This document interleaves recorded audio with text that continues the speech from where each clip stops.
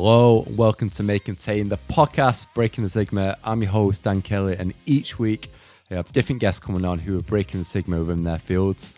This week, I'm joined by Keith, who's a veteran and he's also a chef who caters for those with allergies in Vegas. And it was great to have Keith on the podcast. It was super fascinating to kind of hear about his upbringing and influence of his parents, but also his grandparents as well. He's also a veteran, so his experience obviously being in the Marines Corps and the life lessons he learned along the way. So obviously like the importance of teamwork, taking care of each other. And he's also mental headspace during that time as well. And how the opportunity to become a chef came to light when he kind of come to Vegas. And more importantly, helping those with allergies. With all that out of the way, make sure to click subscribe so you don't miss out on any future episodes. Grab yourself a cup of tea and let's jump into it. Welcome back to another episode of Make Contain. So I'm joined by Keith. Would you like to do a bit of introduction to yourself to the listeners? Sure. Keith Norman would be my name. I live in Vegas. I was chef here in Vegas. Here at the hotel, South Point Hotel Casino. I have several titles here. You know, you can't just do one thing. But been here over 30 years. Been with this company I'm in my 24th year now with Mr. Gahn. He's our owner, so 24 years with him, but been in town over 30 years. So, no, it's incredible to have you on the podcast. I actually came across you on LinkedIn, out of all places. Yeah. I don't know. I come across your profile. I think I was like, obviously, someone in the kind of the allergy space, obviously, might have like shared a post, or I kind of saw you commented on a post. So, no, it's incredible to obviously get you on the podcast today. I think with the guests, I always love, obviously, kind of, before we kind of jump into it, is like kind of delving into kind of like your upbringing and obviously doing like research about yourself. Like the one thing what kind of stood out to me was like you kind of spoke about your grandmother and kind of the influence she had on you. Was you brought up by your grandmother at a young age? Yeah. So first of all, Dan, I don't believe in everything happens for a reason. So our paths didn't just cross. So but my maternal mom passed when I was 4 years old. So my grandmother on my dad's side took me and my younger brother and raised us. He was 3, I was 4. So, we all called her Big Mom. But what was really interesting is we were always in the kitchen with her, and holidays, were always a big thing with her. And so my brother and I, we were always in the kitchen, and, at different points, she let us, kind of be involved. But as she started to get older, there was things, those Thanksgiving dinners when all the family is coming and you have 3 turkeys that, are now getting tough for her to, pick up. My brother and I got more involved in cooking. And then our very first Thanksgiving, where she said we had an island where she sat on the end and, just kind of, like the hawk, watching what we did. And back then we didn't use measuring spoons and stuff. It was a pinch and a dad, so she was amazing. And, when I was in high school, there was Mrs. Lockhart. So my grandmother and Mrs. Lockhart ran our food service program. And I just, getting the passion for my grandmother, because she always cooked with love. And then Mrs. Lockhart kind of brought that, that guest service aspect, to the whole, pie, where, serving others is an honor, and serving others is, one of those things that you also have to do with passion. So now you put both of those together, and, you have what we have today, and, a passion for, just making sure that those, when you mention allergens, one of my, passions is making sure that all of those, out there, have a place at the table. Sorry to hear about your mum as well. Obviously, I wasn't aware of that. And I mean, like growing up, did you have a very kind of close bond with your brother as well? Yeah, actually, there were 10 of us. So there was, oh, wow. Yeah, six boys, 4 girls, and we all were very close knit. But yes, my younger brother Lonnie, we were born in pairs. So Lonnie and I, we are 1 year apart, and then next set, But yeah, I mean, we did everything together. When I got in trouble, he got spanked too. So, that was one of those relationships that, kind of grew. but all of my brothers and sisters, we've always been close. But when you have that, for lack of a better twin, because like I said, we did everything together, grew up together, went to school together, everything. But yeah, so we're all really, really close. You mentioned that obviously you was like cooking with your brother. Is that something he's very passionate about as well then? Yeah. Oh, absolutely. Actually there's 4 chefs in the family. So, wow. I didn't. Yeah. My two older brothers, myself and my younger brother. And, we don't get an opportunity other than when, I was just home last weekend for, just to go in and see family. And, we were all, my brother, older brother right over me, had 4 grills going, 'cause we had over 100 people coming. So, my younger brother's on one grill and my older brother's on one grill and I'm on one grill. So yeah, it's really an honor to be around them and just kind of, be able to, see them in action and, so it's pretty cool. You sound like a really kind of like close-knit family then. You kind of mentioned as your grandmother got older, did everyone have to kind of pull the weight? And obviously like you was helping out in the kitchen as well then. Yeah. Oh yeah. No. I mean, she's just, I mean, we had years together. I mean, from 4 to 18 and most of the time when she was in the kitchen, there was always some chopping to do. So, we would be doing the chopping while she's doing the big stuff. And, and I guess you might see this with your parents, as they get older, unfortunately there's things they can't do. And, I was honored. My brother as well was honored to be able to step in. And, we grew up, the Jiffy mix. She used to always love the Jiffy mix. And, those were those days when you go in there, drop some milk and an egg in a bowl, whip it up and bake it and bring it to her. So yeah, those were the days. I enjoyed growing up in that environment. How was did she have like any kind of like go-to kind of recipes? And for example, if you cook it today, it kind of brings back their memories. Was he a dish or a dessert or like a cooking which kind of reminds you of kind of the work you do now? Well, growing up on welfare and not having access to many things, what I always thought was fascinating, was if it's meatloaf today, it's another name tomorrow. So my grandmother was really creative and I try to do that, as well. She was very creative at making, if it was pasta today, it's going to be pasta something else tomorrow. Yeah. So yeah, but I think holidays, Thanksgiving and Christmas, 4th of July, those were holidays where we knew the whole family was coming together, family and friends. So I think those are the, holidays that remind me of Big Ma and the things that we used to do. Cause I knew, for 4th of July, my uncle was bringing 6 cases of ribs that my brother and I were now old enough to, kind of put on the grill and handle. So yeah, so I think those are the 3, holidays that just kind of stand out. Yeah. And then from would you say from a young age, you always knew that you was going to be a chef, or was that something which kind of came a bit later on? Well, I think what happened, I didn't think, I knew I'd always be doing something in the field, but I think when I went into the Marine Corps and, a couple of duty stations where I was at, where you were just feeding in masses, right? That kind of, when you think about poetry in motion and you're cooking for 5,000, Marines and service folks, and you just see how smooth that could be, that just kind of, that whole catering and banquet kind of setting just kind of, reached out and touched me. But coming out of the Marine Corps and coming to Vegas and just seeing, the different opportunities that presented themselves, I think that's what really kind of threw me into, wanting to just pursue the field, as a chef. And then I think at the age of 18, obviously you went to the Marines. I mean, if we kind of talk about that experience, I'd love to kind of learn about that experience for you, obviously being in the military and kind of the life lessons you probably learned while she was there as well.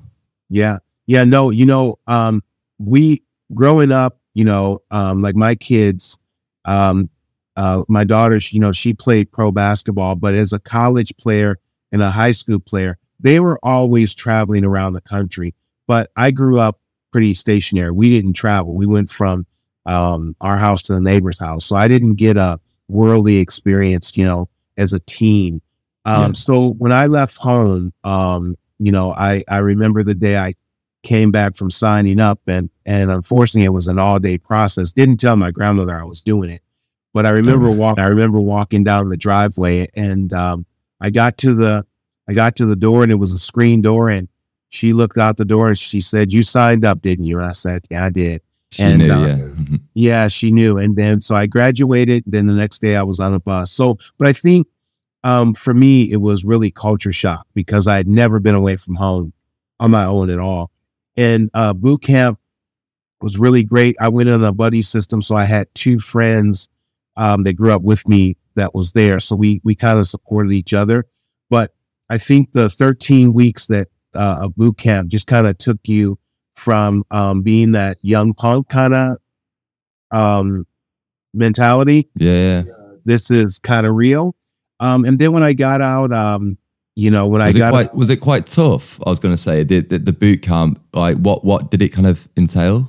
Yeah, I think the first couple of days, and my uncle explained this to me because I didn't understand it, but the first couple of days they didn't let us sleep, kind of break you down so you're more, more open. And he said that's just a technique. But I think what it did for me, and keep in mind, coming from close-knit family and really the village raised the child. So where I grew up, we were all very, very close. We fought like cats and dogs, but we were friends the next day. But I think what boot camp did for me was it really taught me teamwork, because every stage of boot camp, it wasn't an individual task. We all had to do it together. And if one messed up, we all paid for it. So I think along the way, it taught us teamwork, and it taught us to take care of each other.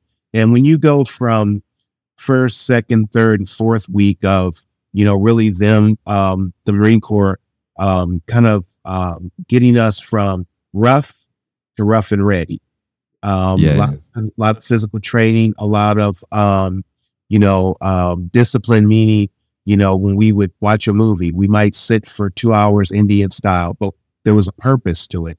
And then when you get to the 7th and 8th week, when our drill instructors start to see that we're coming together as a team, when we're in formation and we're marching as a team. And then, you start to feel that title Marine.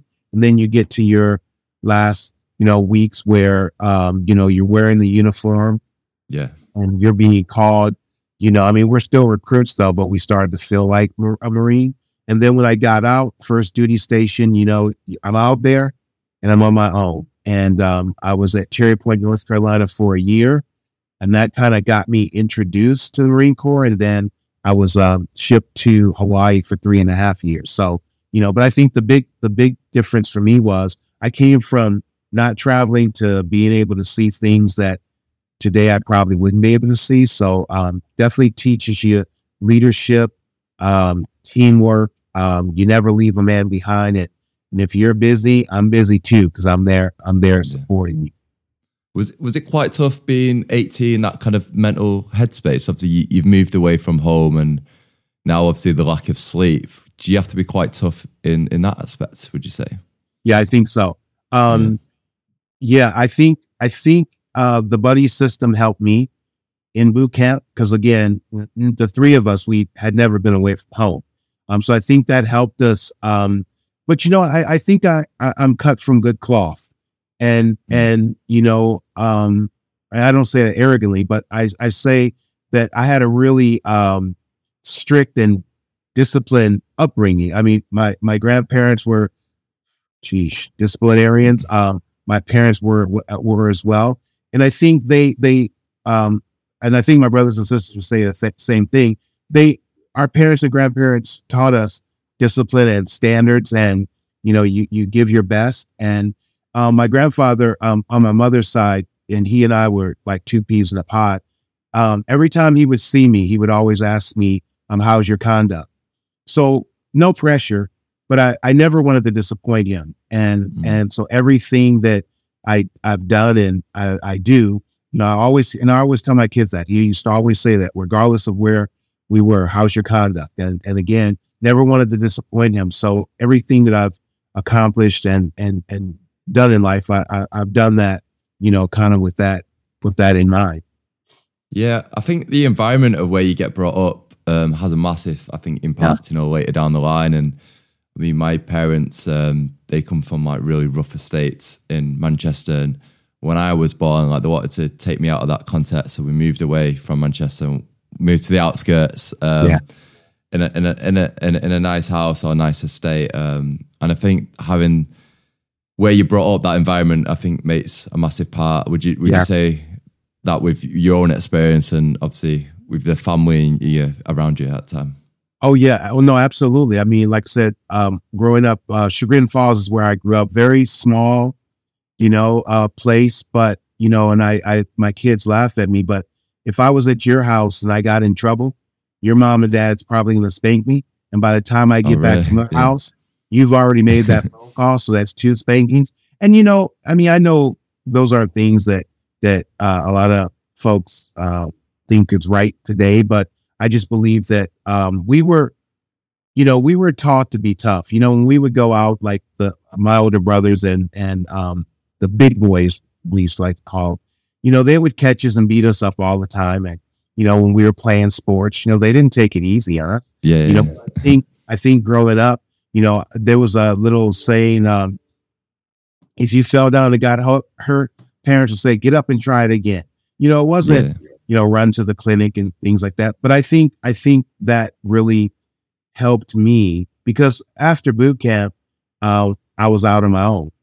My other 2 friends, they went to their duty stations and I was out on my own. So, and again, I had never been out on my own, never managed money, never had to, support myself, and those are things that I learned. But the beauty is the Marine Corps was very good at helping us, learn those things. So it wasn't like, okay, now you're out of boot camp and you're out there on your own. So my duty station, when I got there, my boss was very supportive and, just like my boss, here in Vegas, where he moved, I moved, same thing in the Marine Corps. I was fortunate, one of my first bosses, I was able, to travel with him. So we wound up being at several duty stations together. But no, I think if I would have had, a different upbringing, maybe my experience in the Marine Corps would have been different, being away from home on my own. Oh my God, what are you going to do? But no, I think, the toughness that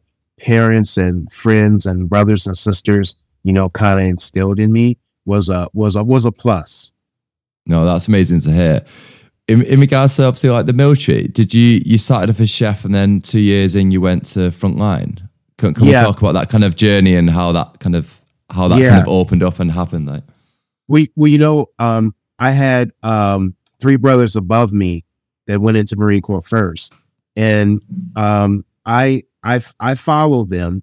But sometimes when you're looking at military occupational specialties or MOS, you're looking at things that kind of stand out, and food service was one that stood out. And when I got in there, great experience. But when I got to Hawaii, the battalion that I was in, they were short on infantry, so they were actually looking for infantry. And my good friend Richard Martin, I always remind him of this. He said, "Why don't we try it with something different?" And not knowing what we're going to get ourselves into, but we did. And I tell you, it was one of the most. It was tough, right? Because I was attached to a recon unit, and I hate water. And in Hawaii, there's sharks in the water, so I even hated it more. But everything they did, I did. They built, because I was in shape when I went in. I was in better shape when I came out of boot camp. But they were teaching me to do things I really would never ever have done. So that was pretty cool. And then I was able to come back into the cook field and finish out my career in the Marine Corps. So I did 10 years, 8 years active, 2 years reserve, but I was able to come back into the food field and, just kind of take take that up a notch, which was, really, really cool. But I think just, because a lot of times, and I don't say it's disrespectfully, but a lot of times you look at MOSs and you look at, well, that seems easy, right? And I think in my era in the 60s and 70s, we went into the Marine Corps, and I'm thinking, well, wow, they thought it was pretty cool. I think it's pretty cool. Not knowing what I was going to get myself into. But, it's just like now, we, whenever I go home, this is our new hat.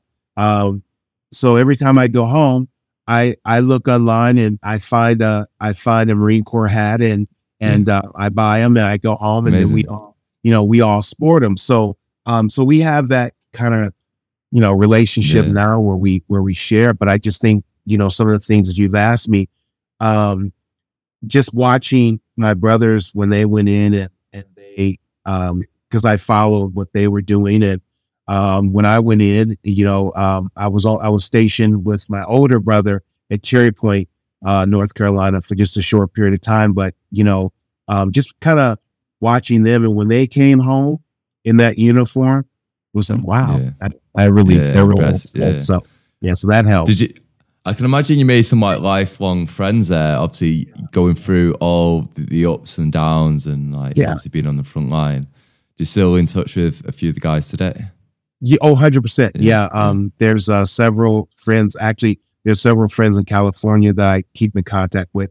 I mean, I've lost contact with a lot of really, great friends, but there are a few. I mean, my, two of my bosses, I still keep in touch with. So that's really. How was it then, leaving? Because I know, some people could probably struggle, having so much routine for a long period of your life. How was that kind of adjusting to that when you got back into the real world? Well, coming here to Vegas, I mean, it was hard when I first got here in '88. It took me a while to find a job. I mean, I think one of the hardest things for most veterans, I think, is, we had a pact. Even though we did things under orders, I knew that you and I were going to march to the same beat, right? Then getting out, my biggest adjustment was realizing that the person next to me hasn't done what I've done, so my expectations, I think the biggest lesson was meeting everyone where they're at. Because not everyone has been in any of the branches of the service. So when you think about, I've never missed a day of work. The only day I've missed, was when my son was born and I had to leave work. But just having that discipline, I guess for lack of better, that's what I missed, knowing that, if I gave someone a directive, I know that's going to be followed without attitude, so just kind of adjusting to, that those that I'm working with now don't come from, the background that I do. But for me, it wasn't a hard transition. I think after a year or two, I started missing the Marine Corps and the things that I used to do. But, over time, you just, just kind of, just like I had to conform to things I learned there, same thing when I got out, it was just a different set of rules and, you kind of fall into play but the great thing is the leadership, the discipline, and all those things that were instilled, they're still there. Yeah, I can imagine all them skills you kind of learned now kind of plays a big part in obviously being a chef and obviously the obviously allergies and kind of making sure that everything's safe. Was your first job out of Vegas? Was that a chef? You got a role as a chef in? Is it part of a casino? Is that correct?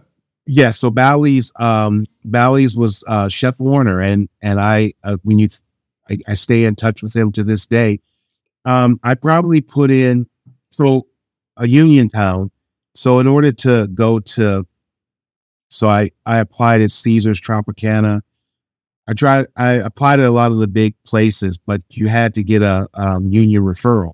So I'd go to Union House, get the referral, go out. So I probably put in 30 or more applications, and unfortunately, nobody made the call. And I remember my interview at Bally's, and Miss Diane was Chef Warner's secretary. And when I interviewed, she said, well, there's nothing available now, but when something comes available, we'll call. And a week or so passed, and I picked the phone up and I called and I said, Miss Diane, this is Keith, just checking. She says, we don't have anything now, but we'll let you know. And maybe 2 days later, she called me and she said, the chef will see you. And so I go, and Miss Diane's office was here and chef's office was behind hers. And he, I'm going to mimic him real quick. But when I came in, his toque, it was like cocked to the side, right? I think he's either English or Swedish, but he's Orient or I forget what his nationality is. But I came in and his chef's hat was to the side, and I sat down with him, and he went through my application, and he asked me about my Marine Corps experience and things like that. And he looked at me and he said, well, we're going to start you tonight on Graveyard, which was really cool. So I started that night, and I worked at Bally's for 1 year, and then the Mirage opened, and Chef Warner was kind enough to give my name to another good friend of mine, Chef Ken. And so I moved on to Mirage. But what's interesting, Chef Warner told me after my book came out and Chef Warner was in town, and I gave him an autographed copy and we were talking. He said, do you know why I hired you? And I said, well, no, but I'm glad you did. And he said, when I worked in Jersey, this is Chef Warner, he said, there was a Marine that worked for me. He was never late, no attitude, very disciplined, hard worker. And he said, I saw that in you. So, well, amazing. I appreciate it. Thank you. But 20 years later, you could have told me this before. But yeah, Chef Warner gave me my first start here. And then I was able to move on to Mirage, Treasure Island. I was in banquets in MGM when they opened. Then I opened the Paris Hotel. And then I went to the last hotel that I opened was Suncoast, and that's the family that I'm in now. And again, Chef Ken, my old boss, reached out and said, you want to do lunch? So I'm going to give you a lesson here. If your old boss calls you and says you want to do lunch, and you walk into the restaurant and he has a briefcase, he's going to offer you a job. So could I ask about your relationship with allergies? Obviously, you've got the book as well. Can we talk about obviously you got diagnosed with an allergy to olives? Can we talk about that kind of whole story and how that obviously has led pretty much into being a chef today? Yeah, sure. No, if you remember the cocktail olives in a little skinny jar, I used to eat those like crazy. So I started, my first experience was drooling. Didn't think anything of it because I didn't know what an allergen was. I grew up around asthma, right? So I didn't know. And so I kept eating them. And then it went from drooling to like my lips swelling. And then again, I didn't know what it was. I didn't go for a diagnosis. Yeah. So I didn't get a diagnosis. So I said, well, I'm just going to stop eating them, which I did. And then, olive oil and things like that never bothered me. And then later on, I tried it again. And again, I wasn't aware of what allergies were. I tried it again. Same thing happened. So again, like not most, but like a lot of people, you just stop eating what's making you go cuckoo. Yeah, making you feel itchy or like, because I think even like back in the 80s or 90s, like allergies obviously nowhere near what they are now as common, and obviously lack of awareness back then as well. So like you said, you probably wouldn't even realize that. Didn't know what it was, and you ask someone, they look at you like you had four heads. So I just stopped doing it. And so fast forwarding, all of the casinos that I've worked at here in town have introduced me to allergens, but on a smaller scale. So I think, say 2010 to now, I think allergen guests are not afraid to tell us. I think a lot of allergen guests are coming out, and making their allergens known. And that's how it happened for us. So here, 2009, we had a couple of families in our steakhouse that had allergens. And again, we were doing things on small scale. And I was introduced to the Gordon family, who actually wrote the foreword for my book. And the two boys had multiple allergens, and I went back to the kitchen and worked with the chef, and based on information they had given us, that we served them safely. And the next year, they invited me to speak at it used to be FAN, if you remember way back then. It was FAN, it's FAIR now, but they asked me to do a presentation. I did, and I just met some amazing youngsters that I keep in touch with to this day. And we did a panel, and just listening to those stories, it just breaks your heart. And I just knew that we needed to be better, and we could be better, and we should. And I took it as it's an obligation. It's my responsibility. And so I came back, and we started to put SOPs into place. That started with training.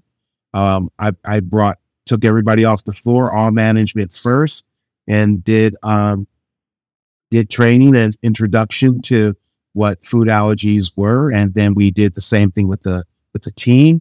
And then I just started to put procedures in place, right? So if you think about and the Gordon family, we did I think we did 3 allergen walks here in town. We've done 4 allergen conferences here at the hotel. Amazing. And I think that was one of the biggest advantages for me, and to propel us to where we've come. So, but yeah, that was really the journey.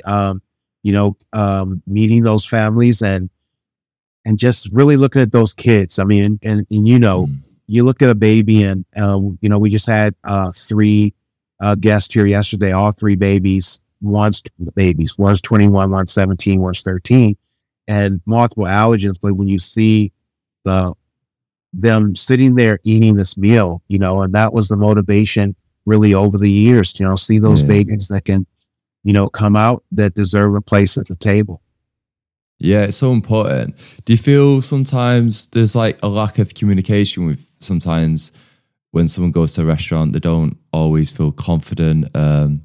What advice or what tips would you give to them people? Because obviously it's so important with your job as well, because obviously keeping them safe, but it's also their job as well to make you aware. Yeah. No, I mean, I think do your research. I mean, my email is on our website. I get a lot of folks who reach out to me, so that's a plus. But I would say that if you're going to a restaurant, go online, look at the menus, make the phone call first, so you feel, ask to speak to the chef. We train the same way here, so you could talk to a chef or a manager, and you'll get the same answers. Though the chef is going to know the menu better than a manager, but still, we're going to be able to talk you through things, and very rarely do I have to turn anybody away. But I think for the guests coming into the restaurant, you have to feel comfortable, so you have to ask questions. But it's important that a guest I need all the information, right? And one of the things that we don't, don't tell me that a little bit won't hurt you, or you can have a little bit of that, because we're not going to give it to you, right? But I think if you do the research ahead of time, look at the menus, be aware, because the families that came yesterday, mom gave me a complete list of things that the kids were interested in eating, and we vetted that before they came. So, that's possible. And the other thing I would say to families that are going into a restaurant, it's daunting but doable. So when you go to a place, if they truly want to serve you safely, they can. There's no, we do 10,000 meals a month here, right? So we have 11 restaurants, so we're always busy. But for the allergen guests, it takes me 10 extra minutes to safely, prepare that meal. Yeah. So I would say to that family going out, you got to listen. So when you say to me that you have peanuts, trinas, shellfish, fish, just look at the face. The face is going to tell you whether they're welcoming you or they're thinking you're an inconvenience. Yeah, I've always been like a big advocate is like, you've just got to go with that gut feeling. And if you feel like they're not going to take it seriously, then it's definitely not worth that risk. What's your process then? So if I go into your restaurant and I mention I've got an allergy to your waiter, what's the process of like behind the scenes to get your kind of like insights into obviously the cutlery? Do you cook it in a different part of the kitchen? What's that process for you? Well, sometimes it's hard to cook in a different kitchen. So we have pans and tools, but we all start off. So we have an allergen pad that we use. If you can see that. Okay, yeah. So we use an allergen pad that gives me. Oh, I think this is a better one. I can see that. Yeah. So when you come into the restaurant, we use we use the allergy pad. So what I tried to do over the years is keep it simple, stupid, right? Kind of method. And as you know, communication is the most important part of what we do. So I in a busy restaurant, I don't want my servers, writing the allergen order on a pad, with all the other allergy or all the other orders, because now you're going to confuse it. So we use the pad, and then we also set up our allergen POS system so that when it prints to the kitchen, it's going to print it red, and it's going to tell me. Amazing. So the allergen follows the meal. So if you tell me, like for this one, it was fish and chips, the allergen was avocado. So that guest who had an avocado allergy, the meal and allergen follows, right? So once the server goes to the table and you tell me your allergen, server's responsibility is to verify. I have a checkbox for that. And then we also get customers who, so if it's a party of 10 and I'm going to drop bread, but you're allergic, I don't want to inconvenience the other 9, but I am going to let you know that you're unable to have the bread, and I have a box there that I've gave you that information. And then from there, the server's responsibility is to go into the kitchen and talk with the chef. I have a box where whoever's advising you on that allergy meal, I have a box, right? Because I want to know who's advising. Then I want to know who prepares the meal. Once the chef says, well, you can have the IE tuna, but you can't have A, B, or C, then the server goes back to the table and lets the guest know the chef has said that you can have this, but we're going to remove A, B, and C, right? And then once that's done, server goes to the POS system. We have an allergen screen set up with all the top 9, plus some of the other ones we get. Like we get a lot of like onion, garlic, tomato, peppers. So that's on the screen as well to make it easy. Server punches in that order, prints to the kitchen, to every station in the kitchen, because keep in mind, you have your pantry station, your saute, prints to all the stations, and then the chef is responsible for overseeing, the preparation. A lot of times, most of my chefs and sous chefs, they just prepare the meal themselves so that I don't take you off your station. But yeah, and then when we take, we go back to the table. Once the meal comes in the window, we have an allergen dot. It says allergen, and put that on the lid so the server knows. Yeah, and then typically the allergen meal either goes out first or goes out last. It doesn't go out with the other meal. How many chefs have you got working underneath yourself at the minute? Well, there's in the food department, there's over 200. Let's see, 11 restaurants, so that's 11 room chefs, and then times 2 sous chefs. So what? So 22. Yeah. So, and the neat thing is we've all been here 15 plus years. Yeah. So have you got any Marines as chef with experience who now work in the kitchen? No, we do have veterans. We do have veterans. Amazing. Yeah, I'm the only Marine. Yeah. What advice would you give? Because I find it so interesting. I've obviously first Marine or veteran I've ever had on the podcast. I mean, what advice would you give to someone like a bit younger? Have you got any advice to like set them up for life, or like, I don't know, is or anything you've learned from your experiences which you've took forward in life, which you could pass on to the next person? I think a lot of times we don't do things out of fear, right? So we don't take that next step because, we're always afraid of the unknown. But I've been fortunate to, kind of, jump off that cliff, and, my parachute came open, and at almost 62 years old, I've done a lot of things. But I would say, whatever field, whether it's you going into the military or chef's field or whatever field, I would say, just do it. Because I think life experiences, we have ups, we have downs. When I do training, I always ask folks in the class, how many of you have ever had a bad day? And those hands will go up, but I disagree. I think we have bad moments in our days, right? And in most cases, those moments really don't last forever, right? So I would just say that whatever your goals are, make sure they're solid, put them on paper, read them. Like I have a vision board, right? So every year, different things I want to see in the year. Do you set goals then? Is it goals you would set for yourself on the vision board, or is it kind of like ambitions? Yeah, you could call them goals. It's things that I want to accomplish, and if for some reason I don't, I just roll them over until the next year. So sometimes I hear folks say, I didn't get that done today, and I'll look at them like, good for you, right? Yeah. Put it on your can-do list for tomorrow. So that's why I would say, if it's something that you're passionate about, because I think you have to have the passion. If you're passionate about it, it may not happen today, right?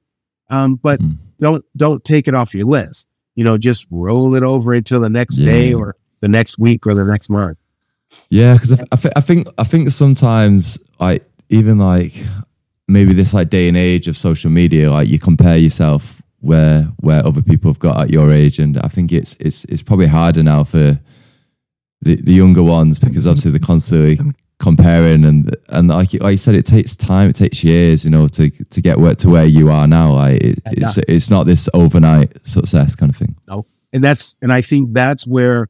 So I used to teach at the Art Institute, and I always used to tell my students, when you graduate with your bachelor's degree, you are not going to go out there and be a food and beverage director, right? So you have to be, prepared for those things. But Dan, I think though, with the right, mindset, and just realizing that, look at Oprah.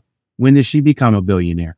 Wasn't like in her younger years. It was in her older years. And you see that with a lot of the actors, and, Kentucky Fried Chicken, he didn't become a millionaire until, well into his 50s. So I was So I would just say to those folks, that, it took me,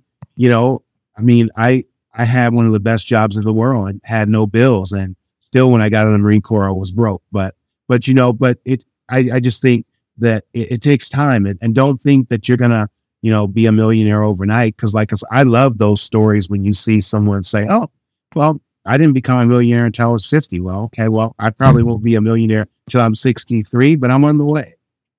That's amazing. Yeah. Cause I think even with the podcast, I want it to be as successful as possible. And I mean, I've got eight interviews this month. And like I said, you want the listenership, or you want the big sponsorship to help cover the cost. But like I say, it's not going to happen overnight. And I think for me, it's just that consistency.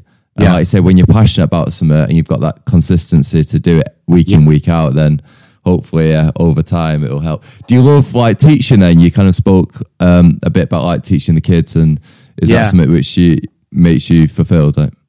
Yeah, well, the Art Institute of Nevada closed down some years ago, but I did that for 9 years. But yeah, I think whether you're an educator or just the average person out there, you have a wealth of knowledge. Well, it's nothing unless you share it, right? Because there's always, when one teach, two learn. So it's always I think it's our responsibility, right? You have a lot of experience, and I know you're younger than I, but you have a lot of experience. Well, you got to give that away. And I try every day. I have one of my students who keeps in touch with me, and, she has some, she's disabled. So there's some things going on. So I try to keep her on track, and she's a chef, and, she'll sometimes say, I don't even know why I use the title chef. I said, well, I do. Right. But I think it's our responsibility to share our knowledge, our experience, and, we got to coach them up because, I come from a different time and place than you, but there's things that I know I can learn from you and vice versa. And I think that's our responsibility. I think that's why I love the podcast. I would say to everyone, just set up a podcast because you would speak to people you would never, ever speak to, like from all walks of life, from all over the world now with obviously Wi-Fi, and obviously like everyone has like, whereas before I think with the podcast, you always thought you had to do it in person, but I think now it's so accessible to kind of reach people from all walks of life. And like I said, like it's amazing like to speak with yourself and hear about your experiences. And like you say, like by having these discussions, like hopefully I can grow and kind of learn from your mistakes or my mistakes as well. You know what I mean? So yeah, that's incredible. I was going to ask about your kids. Like, how many kids have you got now? Two. I have a daughter. She's 33, and a son. He just turned 28 in May. And my daughter actually has an allergy to avocado. Yeah. So I didn't grow up, like I have a great fondness and appreciation for parents who have lived it from the birth to now. I didn't do that because my daughter, she acquired hers later in her 20s. But I have a good appreciation for those folks who, just like mom yesterday, and I was telling some of the chefs last night, you have a mom and dad who have to worry times 3 when they go out to eat, because it's not just Eli. Stress and anxiety, Yeah. So, and I didn't even ask you, Dan, do you have allergies by chance? Yeah, I've got a tree nut and a peanut allergy since the age of 5. So I completely get it. Like eating out at restaurants, and I always come out with a red rash. Just because I get anxiety. Like, I'm like, oh, is it food safe? Is it not? And sometimes it can be really hard to distinguish, is it allergic reaction or it's like a heat rash. Like it's I used to get it speaking with like new people. So sometimes in the podcast, like if I'm not spoke to someone before, like I used to come out with this red rash, and everyone's like, "You okay?" I'm like, "Yeah, I'm fine." Like, See, Dan, that's the information what you just said, because for the layman person, right, who doesn't, like you get anxiety when you think about is your food safe, and I think those are some of the messages we need to share, because for that chef who thinks peanut tree nut no big deal. But when you share that, well, you know what? When I sit down at the restaurant, I'm actually fearful of that meal before I, take that bite. I think those are the messages that we need to share. Both for your daughter and your son, are they chefs, or are they've gone on their own path in life? Like, what do they do? No, they're my son works with a gaming company, and my daughter, she just changed jobs. I forget what it is, but no, they were. But no, just great kids. And, you can only work for them. We always say as parents, I want you to be better than me. And I think they both, certainly have that potential. And, you just got to fan the fire and keep on going. Yeah, no. Yeah. My dad always says to me, whatever I've done for you and your sister, you do for your kids as you get older, which means like, if you could help me out, like, I think when I moved to London, for the first 4 weeks, I was on placement, so he helped me out, like living costs when I moved to London. But then I got a job and I could pay him back, and it's just like it's the little things. But he always drills that into me every time I see him. Like, whatever we do for you kids, like you always do the same. And like you say, like you always want your kids to be better than you, or give them the opportunities you didn't have as well. Like. Yeah, absolutely. Yeah. No, it's been incredible to have you on the podcast, and honestly, I've really loved kind of hearing about kind of your military experience, and obviously being a chef, and obviously your kind of relationship with allergies, and obviously the book. If anyone wants to kind of buy the book on Amazon, would you like to kind of share the details of it? Yeah, no, I mean, it was a good project. it took me about 2.5 years to write it, but yeah, it's on Amazon. If you're in Vegas, we sell it here at the hotel, but Amazon.com. And if you visit Vegas, bring it with you, and I'm happy to autograph it for you. But it was a great project, and my whole goal was really to, because every restaurant is different, but I wanted to kind of give you tools, because I think it is daunting, but it is very, very doable. There's no excuse for a chef not to welcome an allergen guest to the table, because we can do it. It's just a matter of planning, and I think the book gives you the tools, starting point. Yeah, no, that's incredible. And so thanks again so much. You're welcome. Have you got an Instagram or Facebook? If you like to share, have you got an Instagram page or Facebook? Yes, but not don't use it. Yeah, you just have to search for me. But I'm on Instagram, LinkedIn, Facebook. So I'm not the techie guy. So to give you all my, at this and that, I don't have that. But I'm out there, and anyone on your podcast that I can ever do anything for, happy to. And you're welcome to reach out whenever you need me. No, that's amazing. Anyway, thank you so much for coming on the podcast.